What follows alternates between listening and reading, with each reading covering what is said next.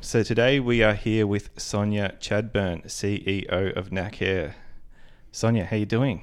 I'm good, thanks. I was a bit nervous, but you guys have relaxed me. So you're going to be awesome. Good. We're really excited to hear your story. Your notes are full of so many interesting anecdotes. We can't wait to get into it. But why don't we start off with talking about what NAC Hair is and does so that people know what you're all about. Sure. I'm sure a lot of people have heard of NAC because we're a fabulous company. We're an Australian hair care company, has been in operation for about 15 or so years. So we salon supply business, right from back bar, colour, bleachers, full service for hairdressers, but also the retail element as well, like shampoos, conditioners, treatments, hairsprays, anything you need for your hair, we've got it. So we probably a bigger business than people realise. We are in about 17 countries internationally. We've got a workforce of about 100. Our head office is here in Brisbane. We have about 7 warehouses across the country, New Zealand and Europe. So it's a big operation. NAC is all about sustainability, ethics. We're a vegan company. All our products are sulfate and paraben free. So the environment and sustainability and that culture, and that's really important to NAC, and it's really ingrained within the brand, and it's really true. Everyone lives and breathes that within the company. We do all our own NPD, develop the products, manufacture here in Australia. I think we're currently sitting officially at third largest company in Australia, but expect soon to be number 2. It's going amazing. Yeah, that sounds really, really awesome. I'd be interested to know, this could go either way, but COVID for you guys, what was that like? Because, there's a lot of logistics, it sounds like, going on around the world. Yeah. What was the 2 years ago, or sort of 18 months ago, should I say? Yeah. What was it like for you guys? The timing is COVID hit within a couple of months of me starting at NAC. So that was nice, yeah. That was a nice introduction for the business. But I guess from the environment that I had just come from in mining, it sort of sounds bad to say, but experiencing COVID at NAC for me was almost a bit of a breeze given what I had to deal with in my previous workplace. All of a sudden NAC having to, manage cash flow and all those things that come with COVID, that was, bread and butter for me at the time. So I feel like I really came in at a really good time for NAC because I was able to bring a lot of those skill sets in helping them get through it. But yeah, it was interesting. It was, good and bad. It was good in the fact that NAC really thrived through COVID. Businesses and consumers, I think, were making really informed decisions about wanting to support Australian companies, given what was happening around the world. So NAC definitely benefited from that. We experienced really incredible growth. It was, a 30% growth within a very short amount of time, within a month or two. But on the flip side, we did have some logistical problems, even though we manufacture in Australia and we were more protected than a lot of the other companies, especially the big multinationals who almost exclusively manufacture offshore. We still had the supply problems that everybody does because there's some things that Australia just doesn't manufacture raw material wise. So you have no choice but to source that internationally, and, shipping and raw materials and so many things were just really interrupted. So we experienced our share of that like everybody else, compounded by the fact that we experienced sudden growth at the same time. So we were going forwards in one way and backwards in the other. And that was a nice little point in the middle where those two things collided.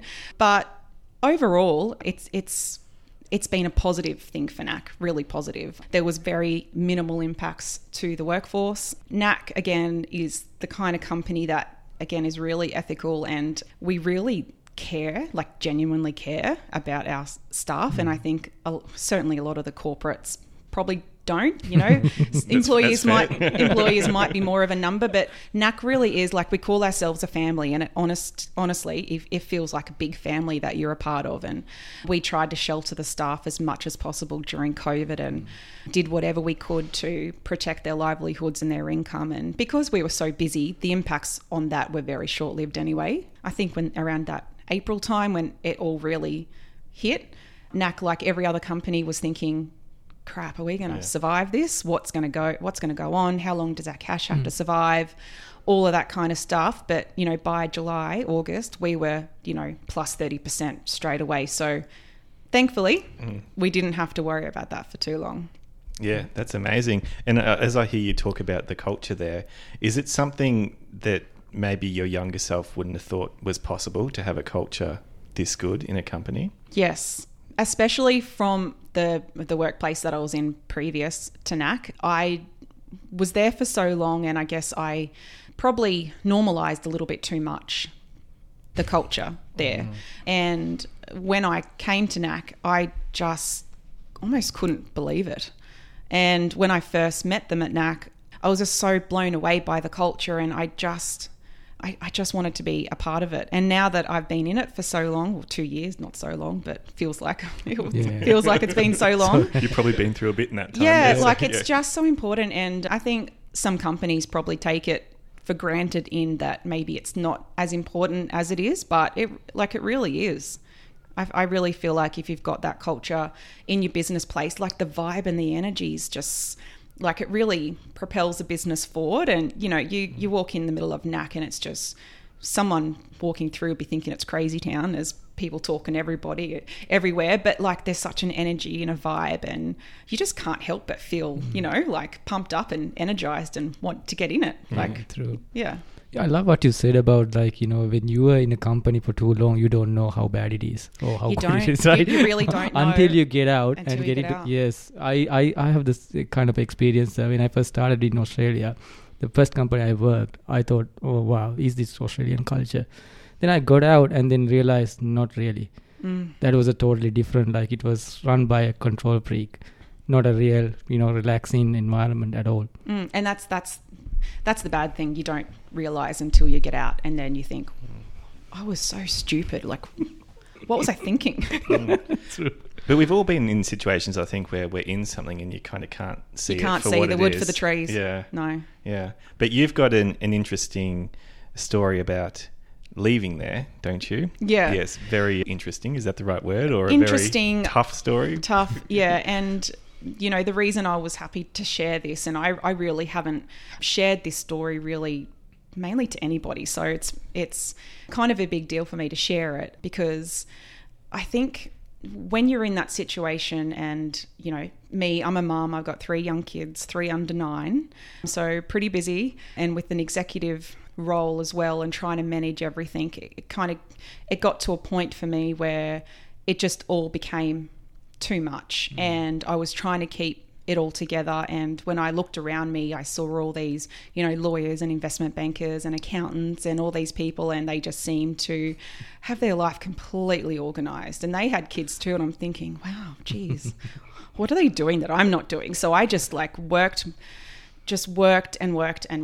and you know, tried to do the mum life thing. And anyway, the short of all that is that, you know, at the end, I've been doing that for 7 years. And I just remember really clearly one day I was in the shower getting ready for work, and I just broke down. I literally just started bawling my eyes out. I was on the floor in the shower, just crying, and I just thought, I just can't do this anymore. I literally can't do another day of this. And so I quit that day with no backup plan, no idea what I was going to do. But my husband just said, you know what, we'll work it out. You always land on your feet one way or another. We'll figure it out.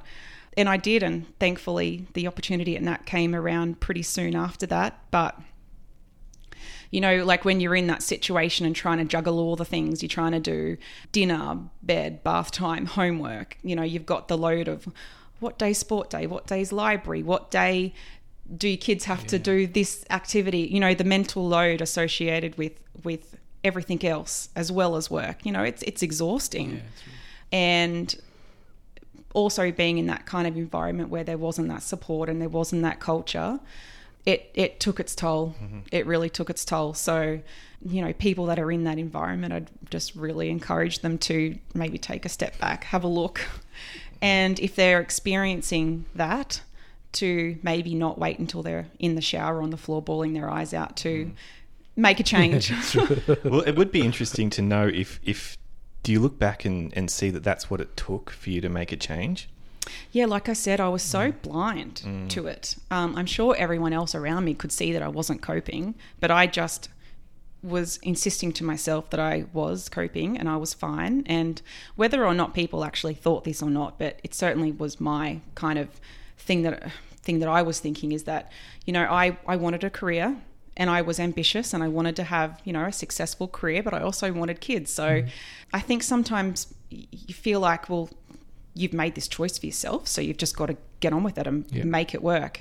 And I think that, well, within some companies, I guess NAC's the exception. It's the exception for most things that I found, but some businesses are less flexible and less supportive of people in those environments. And I think COVID's probably helped a lot in that respect. I think businesses are becoming more flexible and more understanding of the other side that people are trying to balance. Yeah. It's so true what you said, like the COVID helped a lot, like, you know, what's happening in the US right now, the great resignation. So what I read was, it's not about the salary or it's not about the benefits, it's about the flexibility of the place and how good they looked after the staff while the pandemic was at its peak. So people are moving for that reason. And even here in Australia, like, you know, I've been meeting a lot of people and most of people are moving.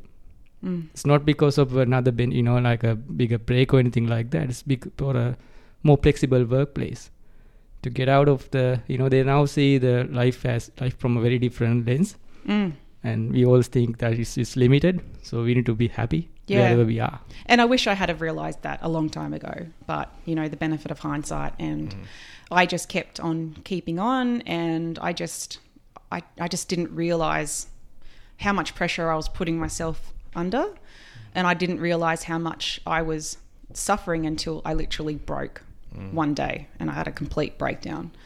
So yeah, I wish I had have seen it sooner, but like you said, sometimes you can't see the forest for the trees sometimes.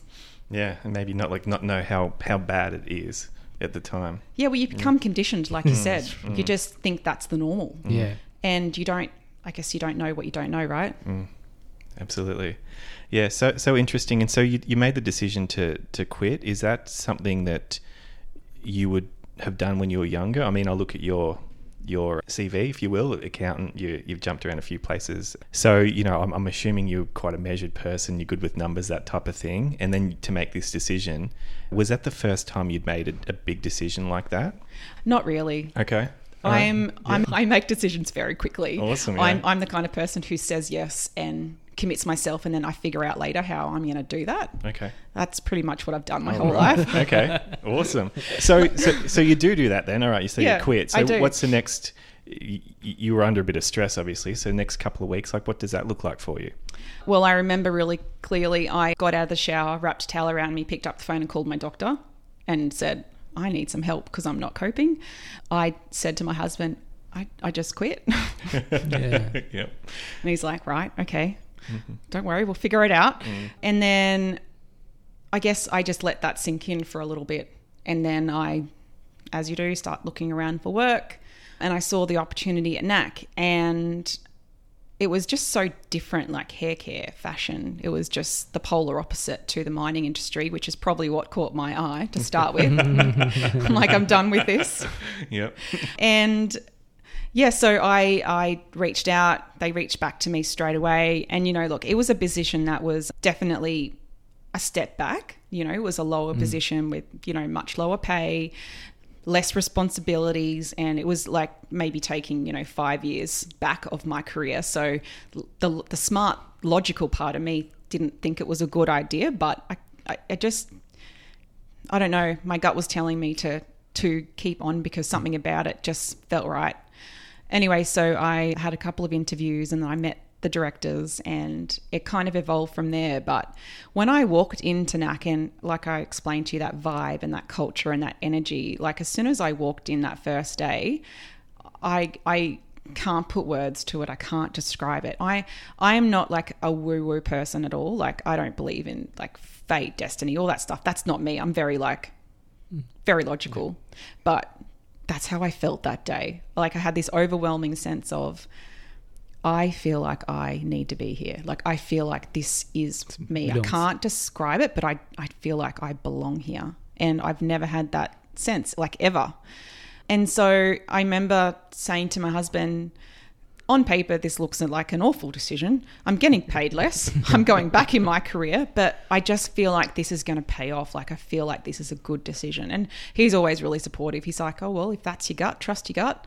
And so I did. I took a big chance. Everyone, who I worked with thought I was probably a little bit crazy, but I just felt really sure that it was the right thing to do. And my gut was telling me so strongly that my, instincts were that was one way or another where I needed to be. And the directors at that stage had said to me, look, you're obviously overqualified for this job. But they said, just come and we'll see how it pans out. They said, we want to retire in a couple of years. So, and they were very unstructured with that kind of thing. Big businesses are very structured in positions and titles. They were very loose with that kind of stuff. So just jump in, join the family, see how it goes. And it went really well, obviously. So about 6 months ago, I got promoted to the CEO role, and I've been at NAC for just on 2 years now. So my gut instincts were right. I think, as they always are for everybody, you've just got to be brave enough and have a bit of guts to follow those instincts. Yeah. But I'm really, just so thrilled I made that risk and took that chance, because I've honestly never been happier. I really am living my best life at the moment. I love it. That's awesome. And whenever, I think of myself back of 18-year-old self, and you think, what am I going to be when I grow up? And I always had this really clear sense, I'm going to be this kick-ass business girl. I'm going to travel around the world doing business deals, and I'm just going to run a business. And I kind of went the long way there, because I accidentally fell into accounting, which I think most people do, accidentally fall into accounting. But I've ended up there. Hopefully I am a kick-ass businesswoman, and COVID's halted the travel around the world bit, but hopefully next year I'll be able to do some trips and do that. So I've ended up where I really wanted to be, and I'm really proud. Yeah. Interesting you say that, sometimes we make decisions because of the noise around us, not noise within us. It looks like, for a leader, sometimes you need to go with your instinct, your gut feelings, instead of the noise. Noise is always, most of the time, opposite what you are thinking, but you know what you need. So you need to have the confidence and the kind of, courage to follow your heart and what you want to do in your life. Exactly. If you want something bad enough, it always usually follows. But follow your instincts. If you're really unhappy, act sooner rather than later. Yeah. That sounds like really good advice. You touched on there about being the 18-year-old self and looking back on that. You did envision this then, did you? Did you see yourself becoming what you are now? I remember so clearly. Yeah, awesome. What do you want to do when you grow up? I want to run a business. I just wanted to run a business. I love traveling. My dream was I saw myself on a plane, literally, on business class, and just traveling around the world, cutting deals left, right and center. I wanted to run a business. I didn't really know how I was going to do that, because that's quite broad, running a business, but I always knew that's what I wanted. So after school, I didn't really know how I was going to do that or what kind of degree even did that. So I took a bit of a gap year and started working as a receptionist. And then I saw a job advertised at our local council. I grew up in more of a smaller country town. I definitely didn't come from Brisbane. So did I. Yeah. And so the local council was advertising for a trainee accountant, and it was a scholarship. And I'm like, sweet, if someone's going to pay for a uni degree, I'll be an accountant. Cool. And literally that's how I became an accountant, because someone paid for my uni degree. So I started at the council. I was there for 5 years. I worked my way up to as high as I could within that 5 years, and quickly realised that the only way I was going to get another promotion if someone retired, and I was way too impatient for that. So then I went into chartered accounting, and the next logical step, and then I got itchy feet, and I wanted to get out of the town, and I just wanted to spread my wings and explore, and that's when I went over to London, and I was there for 2.5 years. Very cool. And I have to ask, where'd you grow up? Where was this small town? Murwillumbah. Oh, I don't know where that is. It's like Tweed.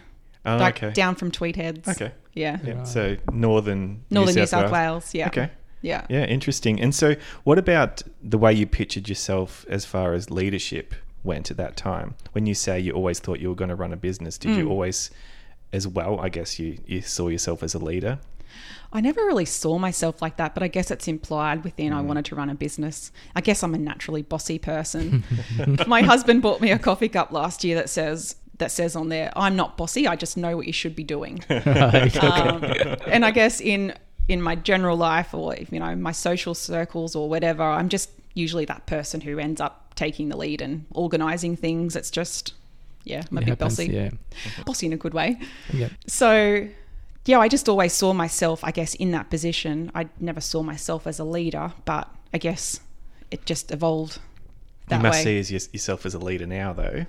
I do now, and I'm grateful for all of those hard years that I've had, because they have taught me a lot, and I don't think I'd be in the position I am now without experiencing that. So everything happens for a reason, and I believe that what happened for a reason. And I think having that breakdown, pushing myself so hard, working in that kind of work environment has taught me so many really valuable life lessons and work lessons about how I don't want a business to run, and how I don't want to act, and how I don't want to treat my staff. And it's pretty simple. Treat people how you want to be treated. That's true. I can just really hear my mum saying that over and over and over as I grew up. So I think a lot of those experiences have made me a more empathetic leader. It's certainly one thing I really try to do is I don't want any of my team to suffer the way I did.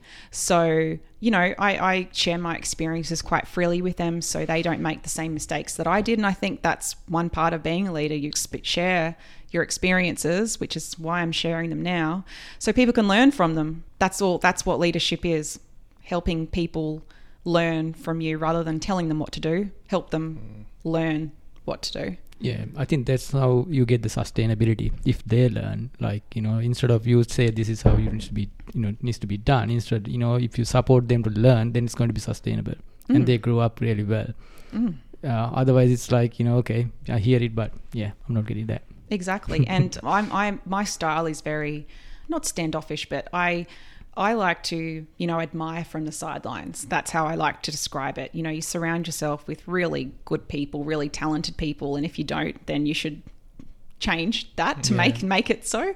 But I really take the stance that you've got these amazing people around you. So just get out of their way and let them do their job. That's what you've got them there for.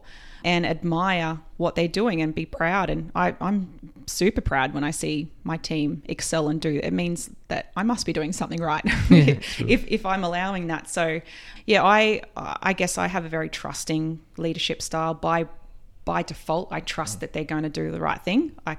I've put them in a position where I have high expectations, and I expect them, I've got high standards, high expectations, and I just expect people to live up to them. And so I trust that they will, until they show me that they don't. I'm not really the kind of person who makes people earn my trust. I just give it, and then if they let me down, then they lose it. Then they lose it pretty quickly. Yeah. Why do you do it that way? I've heard a few people do it that way, but I've heard a few people who say no, it's got to be earned, and this, why did you make the choice to go on this side of the fence? I don't know, actually. It's just probably my personality that I would expect someone to trust me if I haven't given them any reason not to. I don't feel like I should earn it. If you employ the right people and you got the right people around you, and I don't know whether it's because I grew up more in a country setting, people are a bit more trusting there. Maybe that's it. I don't know. But I guess I came from, that environment, that community, that family where everybody just did trust everybody, and you had no reason not to. So I just naturally do. I can't really explain it. Yeah, in a leadership game, the trust is a big part. So that's the glue between you and, among the team. So who, even in the tribe, they trust their leader. That's the only thing. There's no qualification or designation for the leader in a tribe. Yeah. It is just the gut feeling, the trust. And also, I don't want to feel like I have to earn everybody's trust in the company. I just want them to trust me because I've given them no reason not to. Yeah. So I hold myself to high standards and high expectations. So if you sometimes you take a risk as well as a leader. It's part of the game. So you take the risk and you know exactly what can go wrong, the worst outcome that can happen. So if you are ready for that, then you can sort that out. And most of the time they make it, right? Very few times, they might not make it. And then exactly this is what the consequence is. Yeah. If you're ready for that, go for it. But I think, in life as well, you meet someone and you become friends. You don't make someone earn your friendship. Yeah. You're just friends with them. Yeah. Or if you get into a point. relationship, you just you don't make them earn your love. You just either love them or you don't. So, I never really thought about it, to be honest. That's just the way I do things. Mm-hmm. No, Yeah. it makes total sense, and that way of doing things, I imagine, is a lot less stressful, and it's a lot simpler, really. Let's be honest. If you're sort of keeping track of everyone and where they are in your I couldn't in your think- trust stats, and they've got to work themselves up to the top of the ladder. I couldn't think of anything worse. Yeah. I am the complete opposite of a micromanager. I just trust people to do the right thing. Mm-hmm. If you don't do the right thing, then you'll know about it. But Yeah. otherwise, I just trust that you will. And I really feel like that empowers people. If you put your trust into someone and you empower them to do the right thing, you just watch them flourish. They really just take it and run with it. And I feel like that's when you get the best out of people. Just give them a free rein. You can pull them in if they get a little bit, go outside of the train tracks. But as long as they're bumping along within the train tracks, I just let them bump along. And I watch from the sidelines and I, praise and applaud, and sometimes have to get the train back on track if I need to.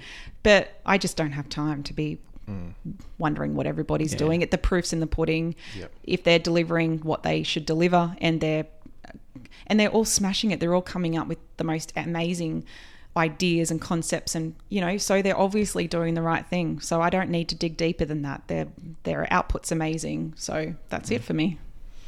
Awesome. And I'd be interested to know if you can point to any other anecdotes in your career that have formed your leadership philosophy. Is there anything else you can think of that you're like, yeah, this story stands out and that's why I lead this way now? Well, I've not probably particularly. I've been fortunate to work with some great leaders. I've had, my fair share of not great leaders, like everybody has. I think we all have, yeah.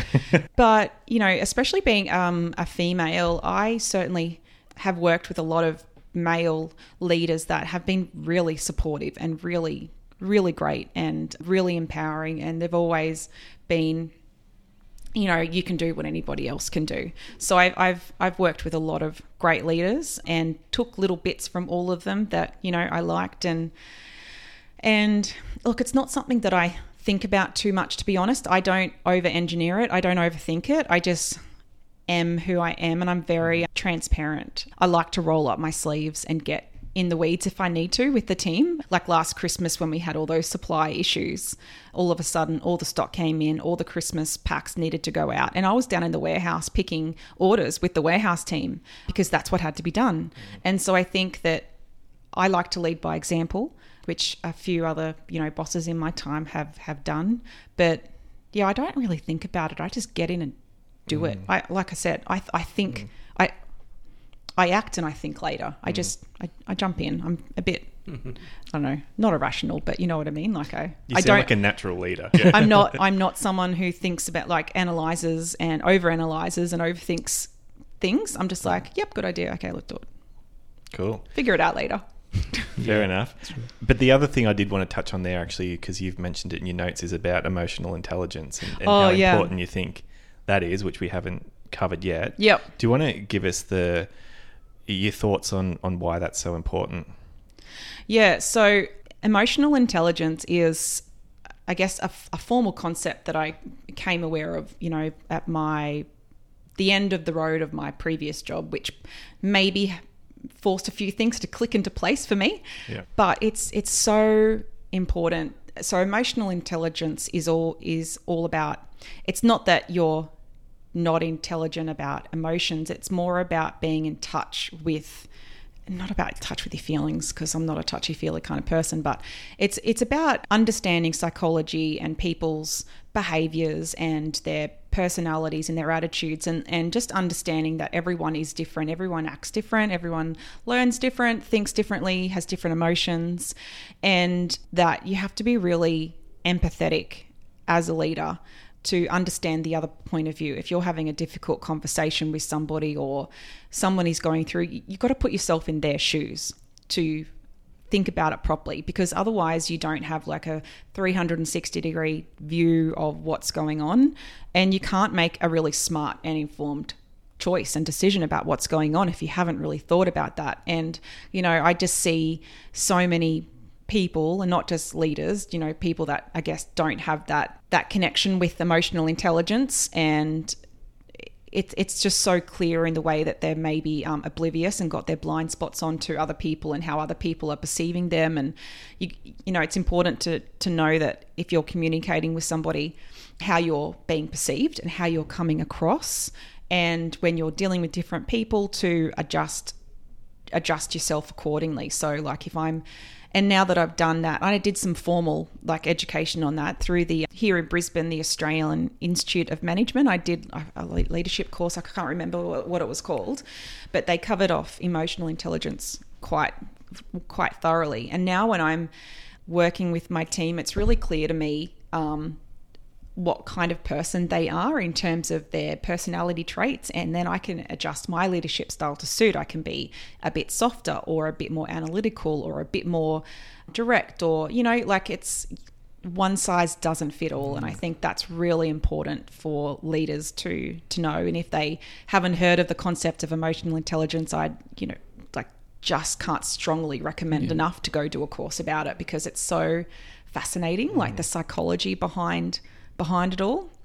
And then I guess one main thing that I've learnt over the years is to, like I said, I'm not irrational, but I'm a bit of a quick reactor, is to not react so quickly sometimes. You know, like we all get sometimes an email or a phone call and it just really pisses you off.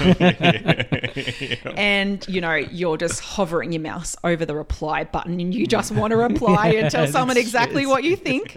And, you know, previously in my career, maybe when I was younger, I maybe was a little bit quick to do that. And I can think of some times where I just wish I hadn't have done that. Right. And, you know, wake up the next day and you're like, oh, I wish I hadn't have done that. I wish I had have just, you know, slept on it. So now I really actively try to do that.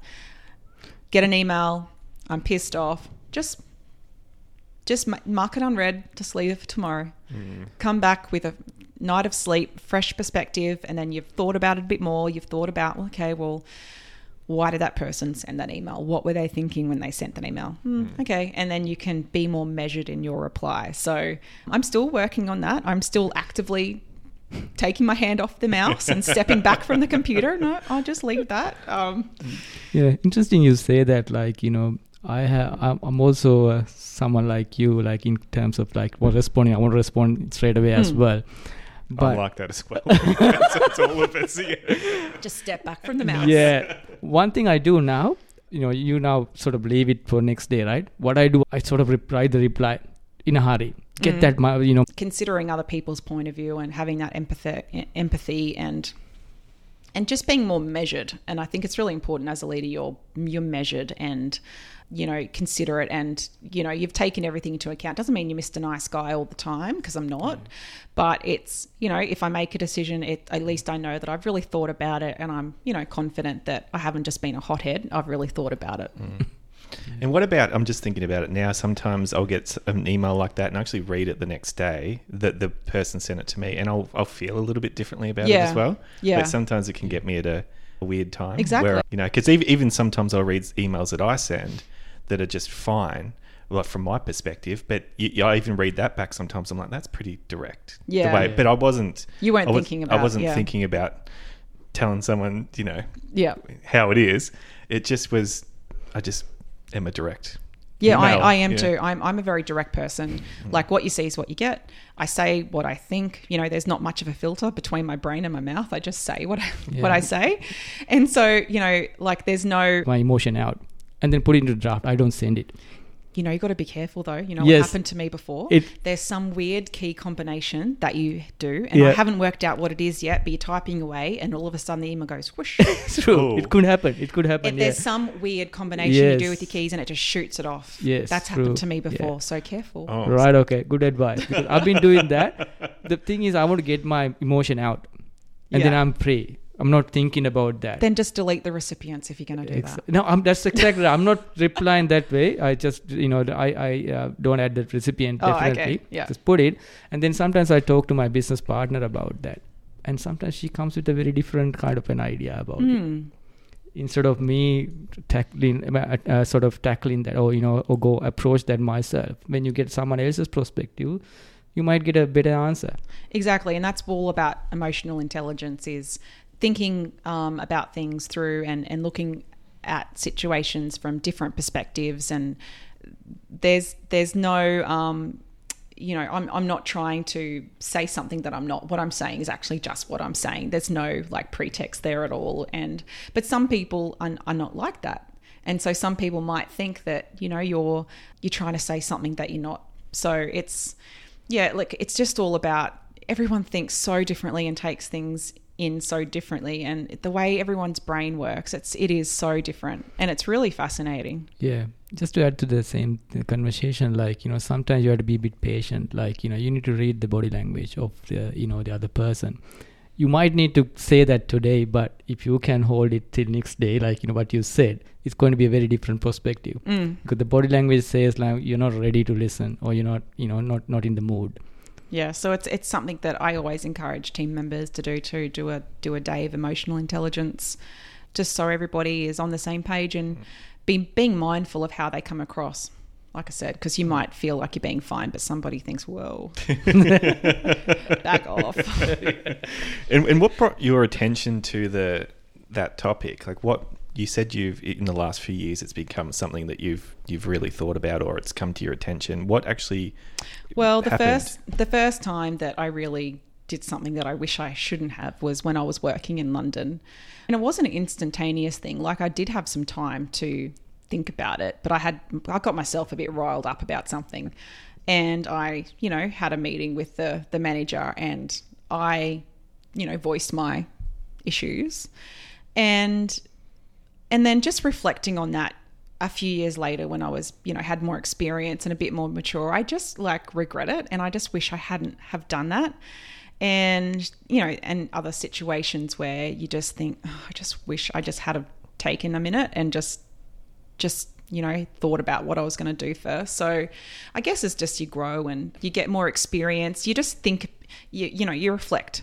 Yeah. And I am a bit of a reflector, and, because I do like to learn from my mistakes. And I just, if I think, God, you're an idiot, I wish I hadn't have done that, I just actively try not to do it again. Yeah. All right. So in London, what do you wish you had done instead? Just not done anything. Okay. I think I just, I don't know. It was a bit of a strange situation, but I just wish I had have just not been a bit of a hothead. Okay. Basically, that was also a super pressurized environment. I arrived in London at the beginning of the GFC in like 2008. As I arrived, all the banks were collapsing around me. It was a very awful time to arrive in London trying to look for a job. Anyway, so I got a job at an investment bank, and got put on a fund accounting. I was a fund accountant there, got put on a big job where I was the fund accountant for the TARP program. I don't know if you heard of the TARP program. It was when the US government was lending $0 interest to big corporations to re-stimulate the economy after the GFC collapse. So I was working with the Federal Reserve Bank in New York on that project. And that was really an intense situation. That was the job. You've got a job in your career that really toughens you up. That's the job that really toughened me up. Working until, you've missed the last tube home, but then go to the pub and, drink and come back to work the next day and do it all again, repeat. But that's what you go there for. It's fun. Anyway, so it was a really high stress, high pressure job, but yeah, it toughened me up really good, which is what I went there for. Right. Well, it's all very interesting. I'm just trying to think of where I want to go now, but this is usually the part of the podcast where we get people to give advice to their younger self around leadership, or perhaps their career growth in particular. I'm going to ask that for you, maybe your mid-20s.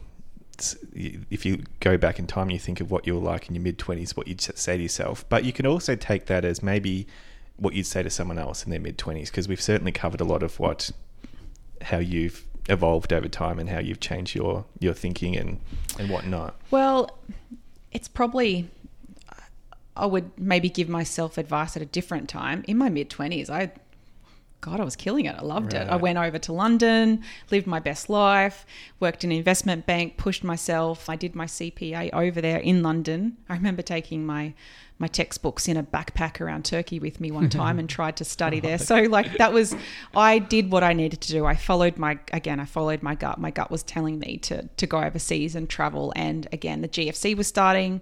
My family were like, "You're crazy. Why on earth would you go there when the financial world is collapsing?" And I'm like, "She'll be right. It's fine."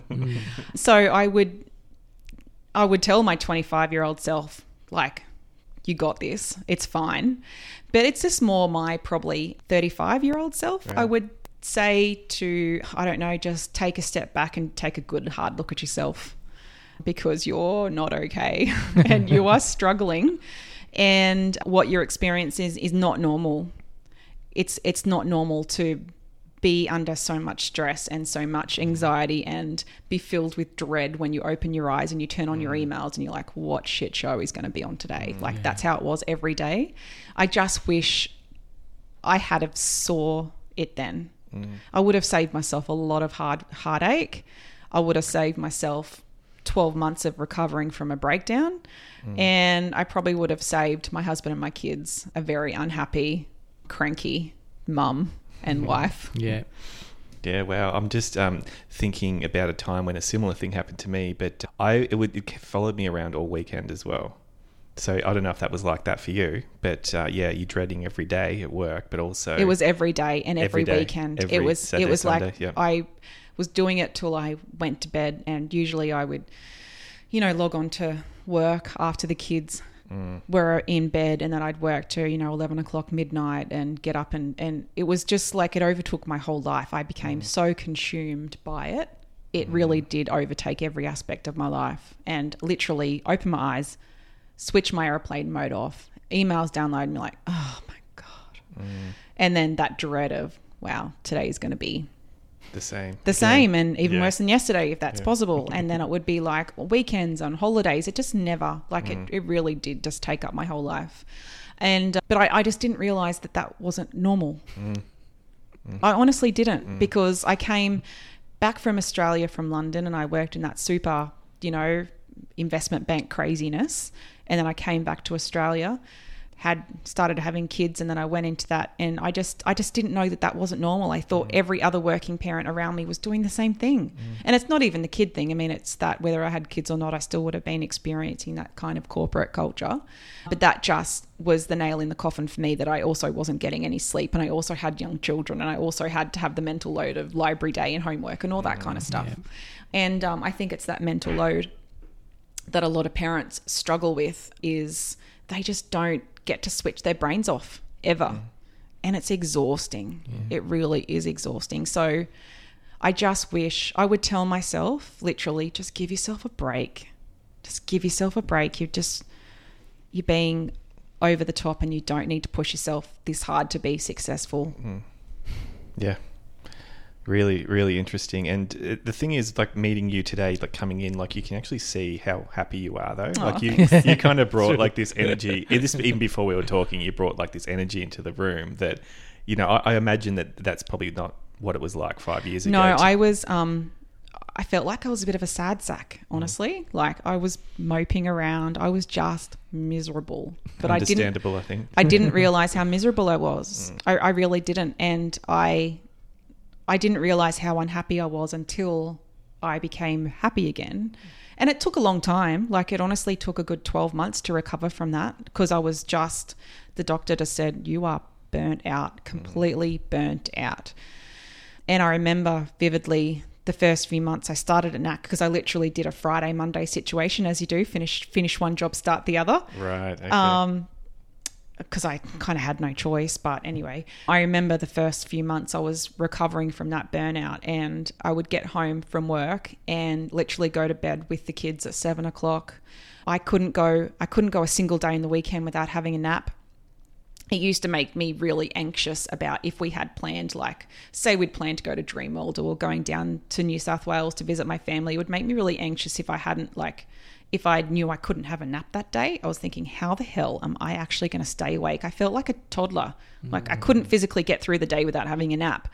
And that put a lot of toll, like a big toll on the family, like me being so just exhausted. And I remember so clearly, like, just at the park, and it was such an effort to put one foot in front of the other. I was so tired and so exhausted. Just all that caught up with me. And as soon as I'd finished that job, it just all caught up with me. And it took like so long to get over it. And I like to exercise. I like to run, and I didn't do any of those things that I enjoyed for ages because I just didn't have the mental space. I was too tired to do anything. So anyway, I feel bad that that's the kind of person I ended up being there for a while. But I'm glad that I'm glad that I snapped, because I'm so glad I'm not that person anymore, and I'm happier. And like I was saying to you before, like with Christmas shopping, Yes. I used to be that person who on the 20th of December, when I'd get the very last email saying, you have to order by midnight tonight to get guaranteed express delivery. And I'd be like, oh God, what a drag. Christmas. Just one other thing I've got to do. One other thing on my list. Got to think about it. Got to plan it. Got to buy it. And this year it's like November and I've done it all. I'm actually looking forward to it. And the tree's up and I'm like, oh, I've got energy again. And Yep. Everything comes early, then you're happy. yeah, and it just and it's been a real eye opener now that I'm at the end of that journey, that your life doesn't have to be like that. So if you're listening and you feel like now how I did then, just, here's a virtual slap in the face and just snap out of it, and it doesn't have to be like that. You can find other jobs that are way better, way more flexible. You have a better work-life balance. You'll be happier. Your kids will be happier. True. Your marriage will be better. Like, it doesn't have to be like that. And if you're in that kind of a workplace, it's not normal, and don't accept that as the norm. And if you're a manager and you're a leader and you're working in a place like that, and even if you're not actively perpetuating that culture and you're there and you're still letting it happen, you're a part of the problem. And I think they need to have a good hard look at themselves as well. Like almost passively condoning it. Exactly. Yeah. Like, oh, nothing's going to change. So, well, you know what? They can, and I'm proof of that. Just True. If nothing's going to change where you are, then remove yourself from the situation.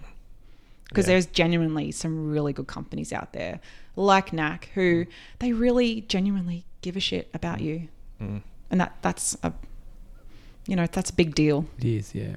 For sure. And so on that topic, on NAC, what's the next few years look like for you? What's it look like for the company moving forward into happier times? Yeah, incredible growth. So we've just commissioned a new warehouse over at Eagle Farm, which is 3 times the size. And our warehouse goes live there Monday, actually, and then we'll be pulling down all the racking in our warehouse, and we're getting the office fit out at the moment, and we'll be moving over there in February. So, like, it's really exciting times. We'll finally have the space to grow properly. And like I was saying to you before, that it's really dangerous if businesses grow too quickly. Growth isn't always a good thing if you're not prepared for it, and if the business doesn't have the right foundations underneath it. Growth can just kill a business really quickly. The walls will come crashing down before you know it. So the new warehouse is one of those foundational things. We've just put in a new computer system. So the next few years is now that we've laid some foundations to keep making them stronger and keep tweaking and improving them, and just really focus on that growth. So, taking down the multinationals, increasing our market share, getting into more countries overseas. We're just about to launch in the UK. We're pretty close to launching in the USA, which is a massive market. So next year, I'm really excited. I'll be, pending COVID, I'll probably be doing a pretty big roadshow in March and getting to know all of our international distributors better, and, doing that flying around, being a kick-ass businesswoman thing. And I'll be, I'll be just, my 18-year-old self will be so happy with me. Yeah, so it's all about growth, and it's just all about growth, and it's really exciting. And I'm I mean, I never wanted to be an accountant. Like I said, I accidentally did it because someone paid for my uni degree. But it was, you know, I understood that it was a good foundation, and I'm glad that I have that foundation behind me, because I think, especially being a CEO, if you're a CEO who didn't have any financial background, I think it would be really hard.